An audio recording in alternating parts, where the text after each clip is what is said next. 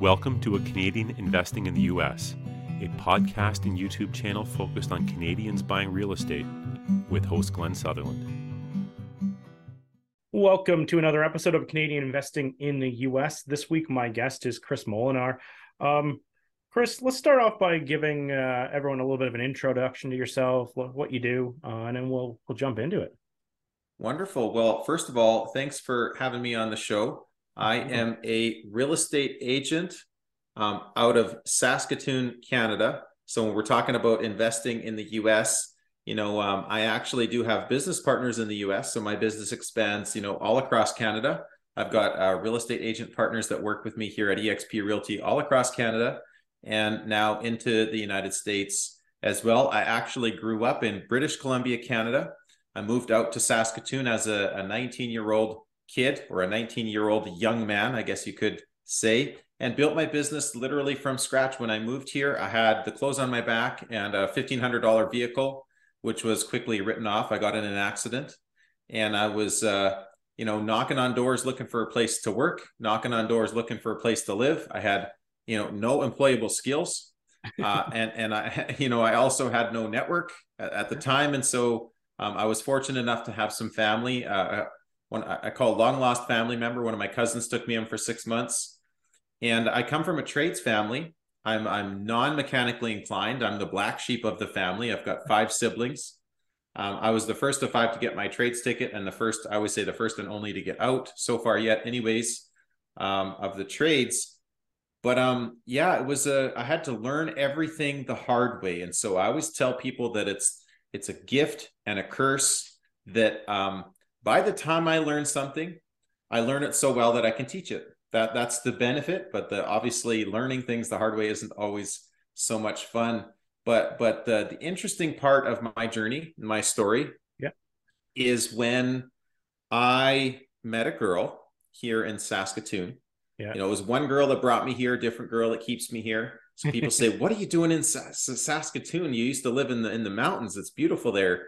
I swear we had 4 months extra summer in BC, but I can't just say Saskatchewan women. That doesn't sound right, But so anyways, I was selling her on this dream because I was a second year sheet metal. No, I was a first year sheet metal worker when we met. So I was essentially just a laborer with no university education, renting room and board from in a house. Okay, paying my own way, which is kind of cool. Whatever, at 19, 20 years old.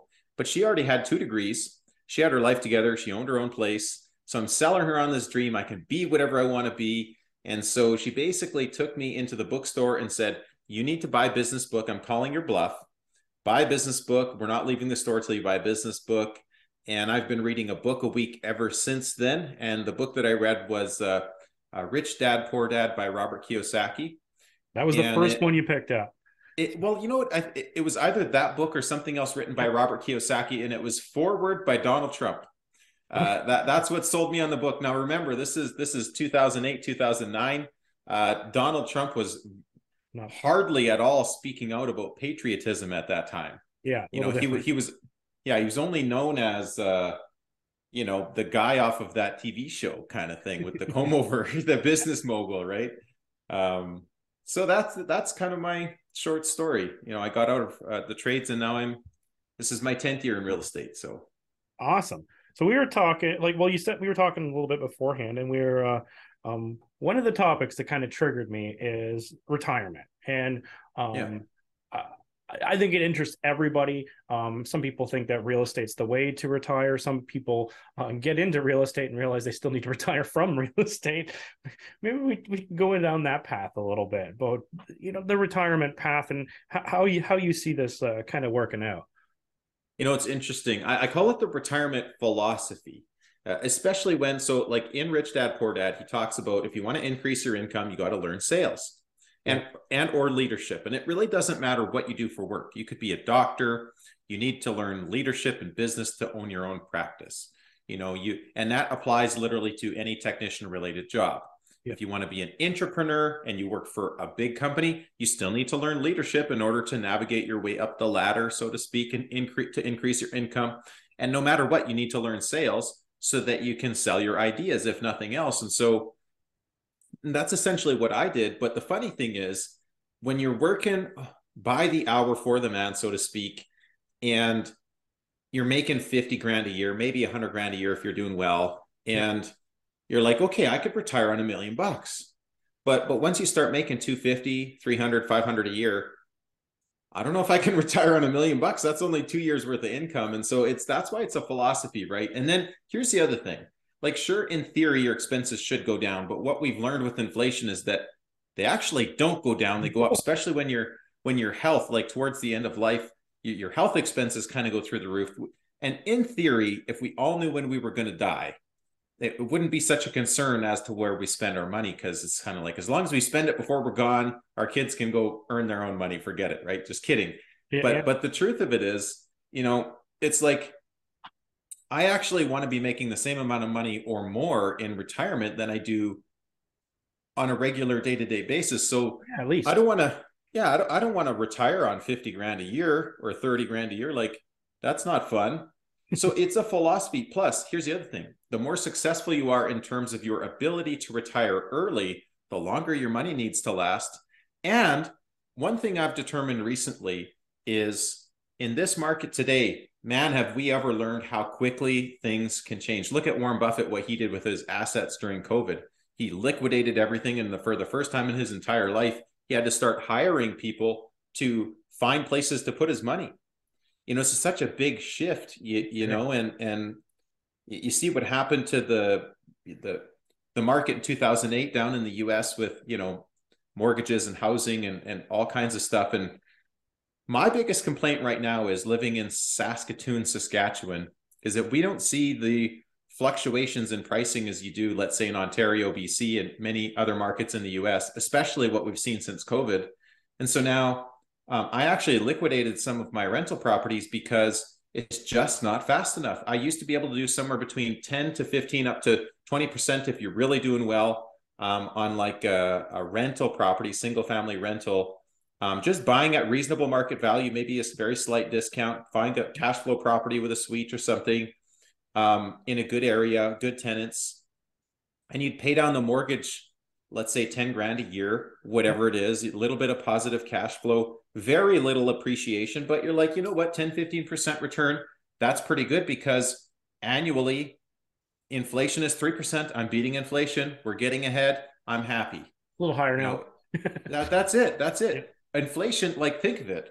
If it, I think, okay, 2019 pricing versus pricing up today even has softened a little bit with the increase in interest rates. Well, first of all, those interest rates are starting to eat away at that mortgage paydown you used to have, which was the best, safest bet in a real estate investment. Okay. Now, I know we don't know what the future holds, but that's part of the problem. And then now you look at, for example, what's inflation? What is the actual inflation rate? So all we know is gas prices and grocery prices have close to doubled in the last 2 to 3 years. Yep. Real estate prices have gone up on average. I don't really want to put a blanket statement, but I've seen in many areas, I've seen 40% increase in prices. I've even seen 100% increase in prices in some areas. Yeah. So that's where I'm saying is, like, so if you buy a rental property in an area where the price has gone up 40%, great. That didn't happen here. So I'm like, I got to find something better. So I'm investing back in my business and generating more cash. But then the problem is, of course, again, where do you put it? And I think that's the ultimate concern right now when it comes to retirement. Number one, how do you want to live? When are you going to retire? What are you going to do with your time? That's a whole nother conversation. But also the question is, these days, where do you put your money? Like, here's a great question I love to ask people. It's a philosophy question based around retirement. So all of a sudden, $20 million falls into your lap. Where do you put it? Like, even as a real estate investor, even if you're one of those 0% down, all investor money for you type of real estate investors, okay, like we have out there, the working partner, so to speak, if you had $20 million instant access, where would you put it? I mean, sure, you'd start looking into commercial projects. But if it was your money, I mean, you'd be hard pressed, and yeah, I agree. Right.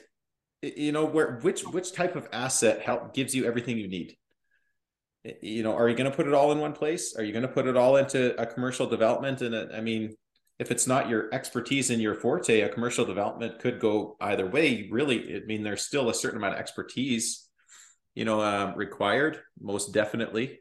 Land development, it's, again, you better know your stuff. And the thing with land development is, I think it's one of the safest places to put it, but the difference between getting, let's say, a 20 to 40 to 100 to 300% return, whatever the number is, let's just say 100% return on a piece of development land. Yep. Well, but you could see that return over 2 years, 10 years, wow, yeah, or 100 years. So that's my point, right? It's like that. I really like that question. What would you do with the money? And then how much money do you need to retire? So it's like, well, if you want to live lavishly, if you have ambition, I mean, what is the number? So if you need money that you're going to withdraw on, and you don't want to, eat away at it, and you're going to earn X percent, well, like, what's the number? Like 5 to 10, $1 million isn't that much money anymore. 5 to 10 million bucks is like, okay, it's very doable. You see people do that in rental properties, right?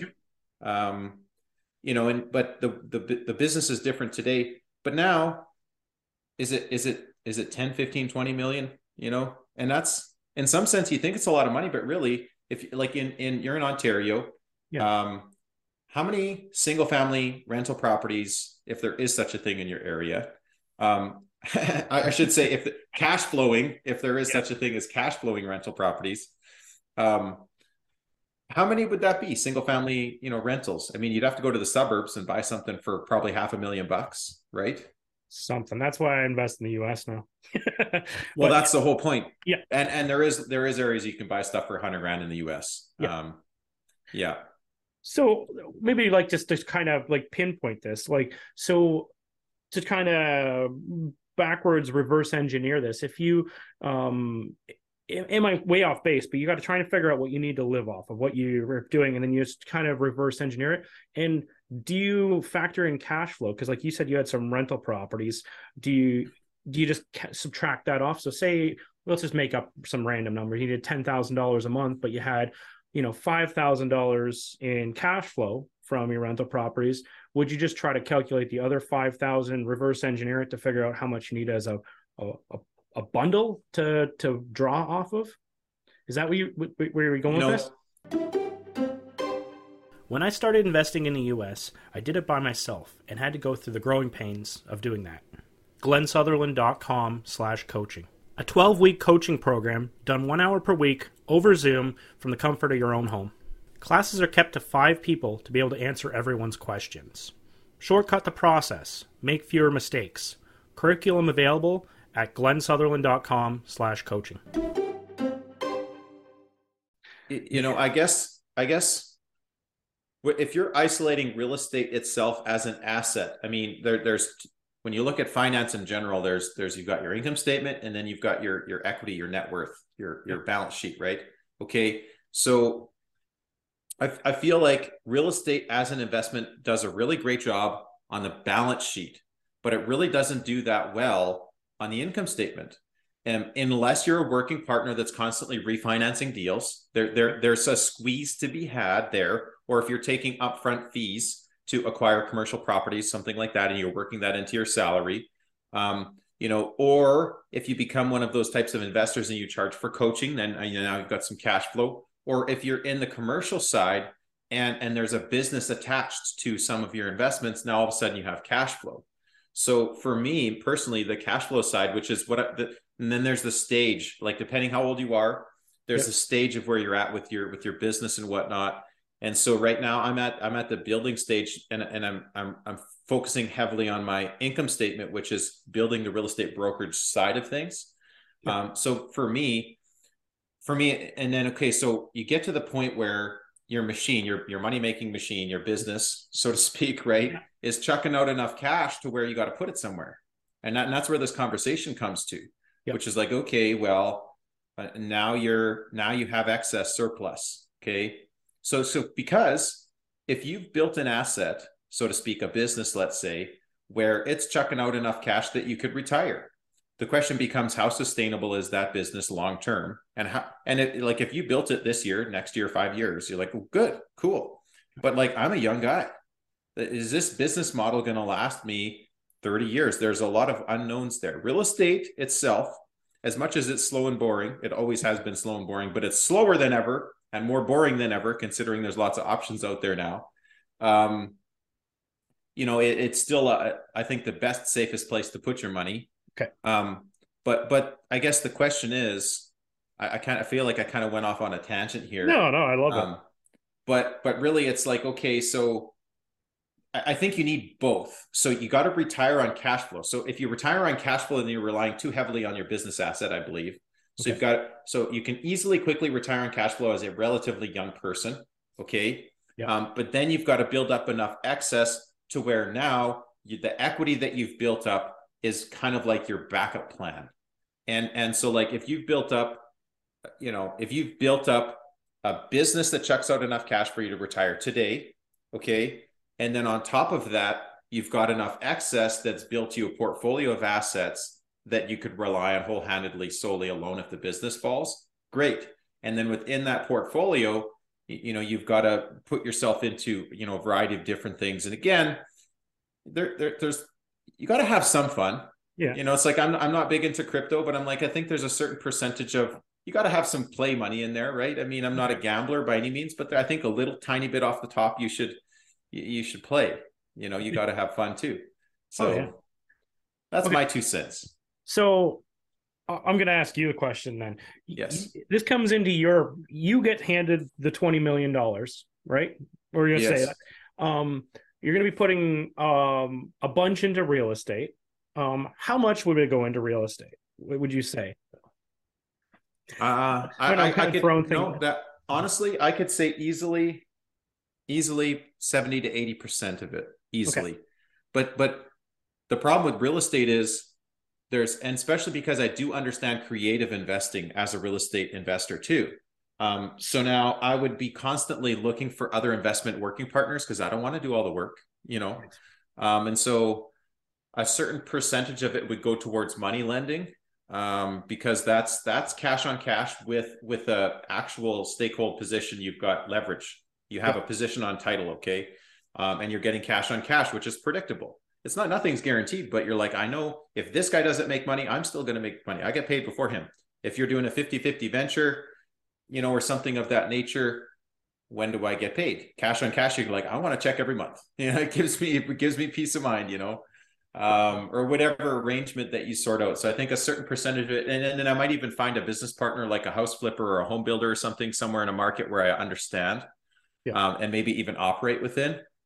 But then, of course, you've got to have your safe stuff. And single family rentals are management intensive. Multifamily rentals come with challenges too.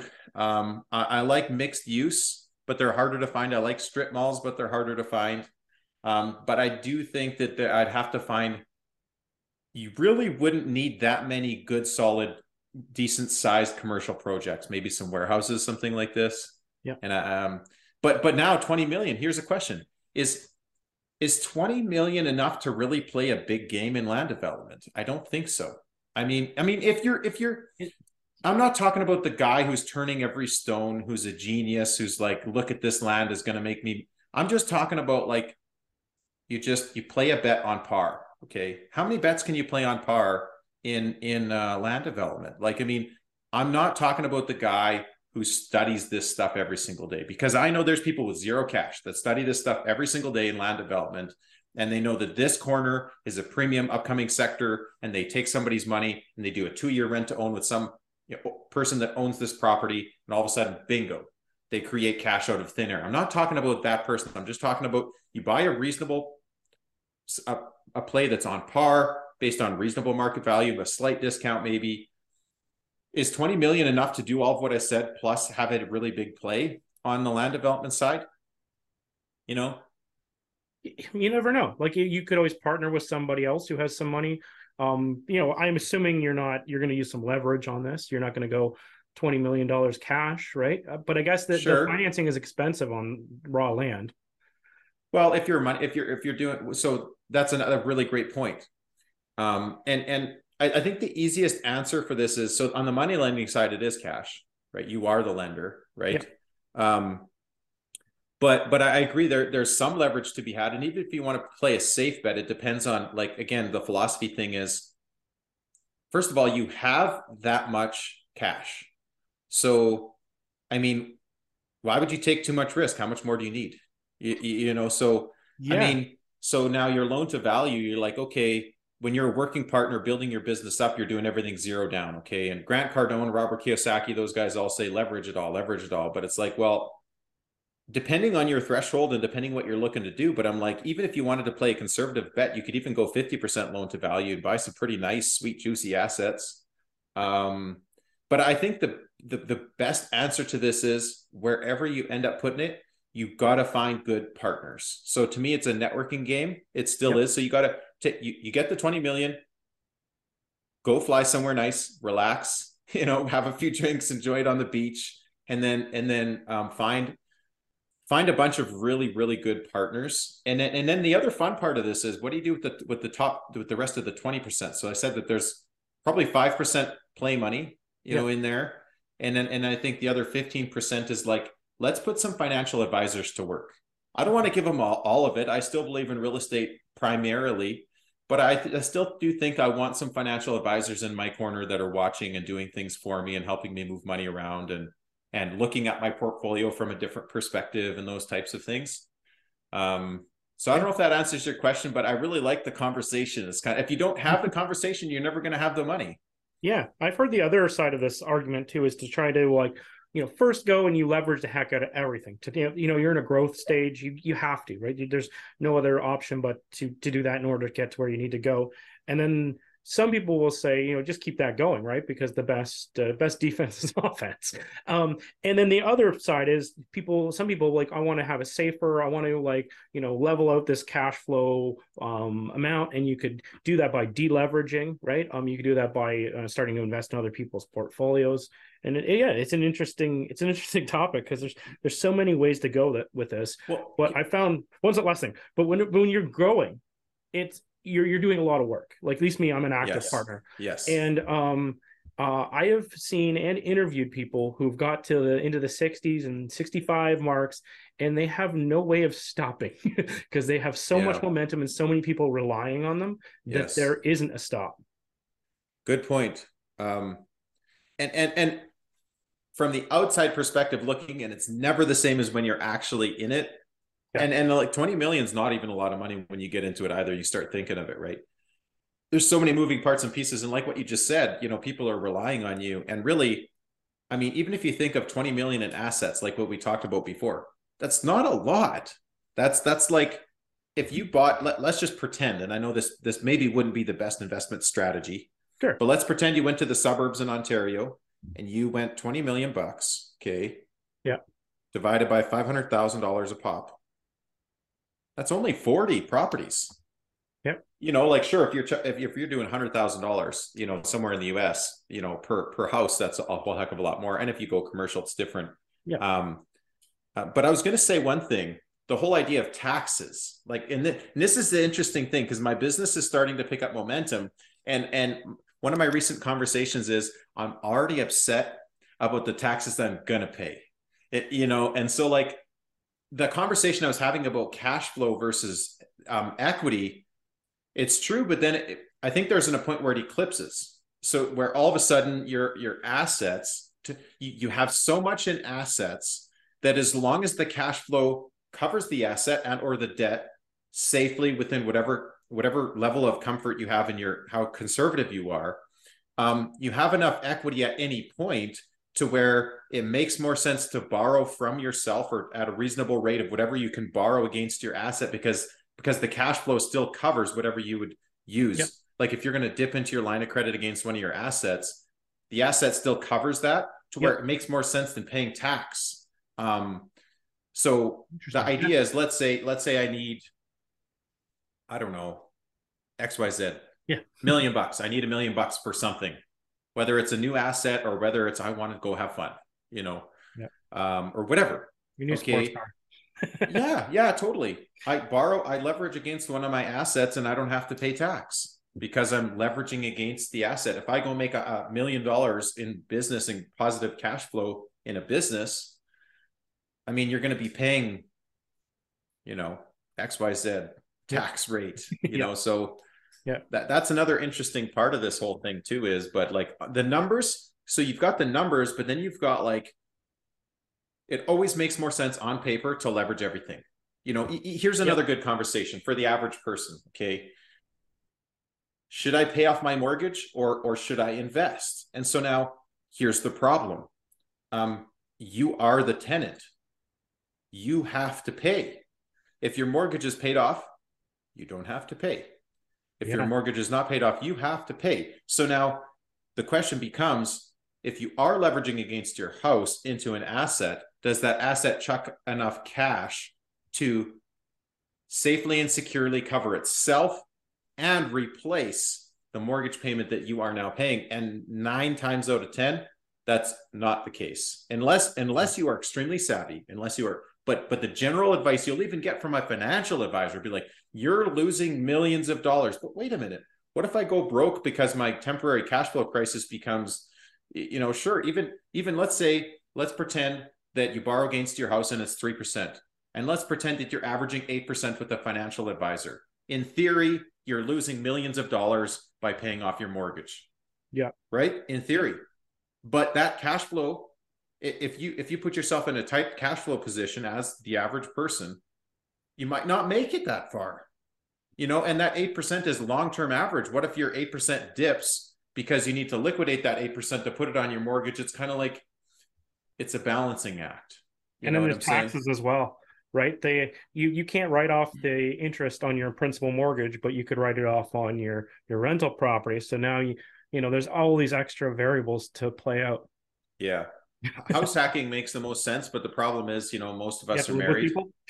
Yeah, exactly. Yeah.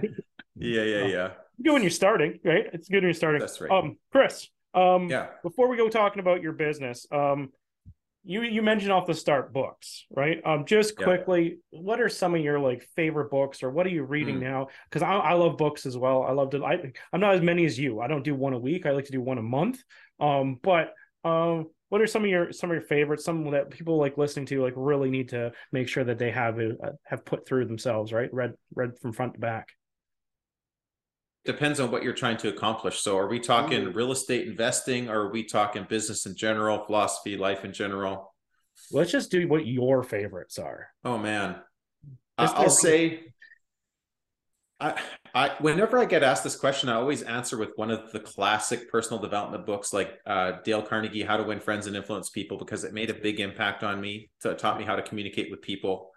But I want to answer this question a different way. Like, I started reading a book a week, and then it becomes analysis paralysis if you read too much and you don't do enough. So I also think that, and then too, there's a difference between finding a valuable book that you can study and reading it over and over again, and just reading, you know, plethora of it. The idea is this: if you want to drill for oil and make money, drill one hole, small and deep, and as fast as you can. If you're drilling 100 holes 2 inches deep, you're never going to make any money. Right. So the idea is, if you can find one book that's going to make the difference for you, read that book over and over again every single week, you know, as an example. And then the other thing that's changed too now is with the internet. It's like, especially with artificial intelligence now, it's like, man, information has never been more accessible. And like, you can go on ChatGPT and be like, please give me a book summary for How to Win Friends and Influence People. Please rewrite it in Swahili. You know, please break it down as if I was going to speak on it on a YouTube video. Please turn it into a blog post, and you can regurgitate it 1,000 times. And so, you know, it's like, well, reading a book isn't what it used to be. It's still valuable, but it's like, unless you're embedding it into your subconscious for a certain purpose, if you're navigating and looking for information in bits and pieces, I don't know that it's the most productive way to spend time consuming content, if that makes sense. So what would you say was the book that you've read the most times? Right now I'm building my business in EXP. And so there's a couple of books that are all based around like leadership and recruiting. Okay. And one is GoPro by Eric Worre, and others is Building an Empire by Brian Carruthers. And it's all about multi-level marketing. Okay. Because EXP has a similar structure to that. Outside of that, I think for mindset related stuff, there's like Think and Grow Rich is one of the classics for sure. I've read that book several times. Yeah, me too. And there's probably another 10 books along those similar threads that I continue to go back to. Yep. And then there's books like, what is that book on habits? James Clear. Atomic Habits. Atomic Habits. That's another one of those where I've read that a few times too. It's so good. It is, but it's a weird book in a sense where, like, when you read Think and Grow Rich, it's kind of that you study it, you apply it, you come back to it, you read it all the cover to cover, chapter at a time. Atomic Habits is different, where like you could read 3 pages and apply something and never read it again, and that could be one of the most powerful books you ever read. It's weird in that way. Yeah, each time I get something different, completely different book. Yeah, it totally is, and he's got a blog and all kinds of stuff too. It's powerful stuff, but. My general overall, this is something Jim Rohn said. He says, somebody dedicated their entire life's work into building this book, and they're offering it to you for $12 on any topic you could possibly think of. Take them up on that offer. Right?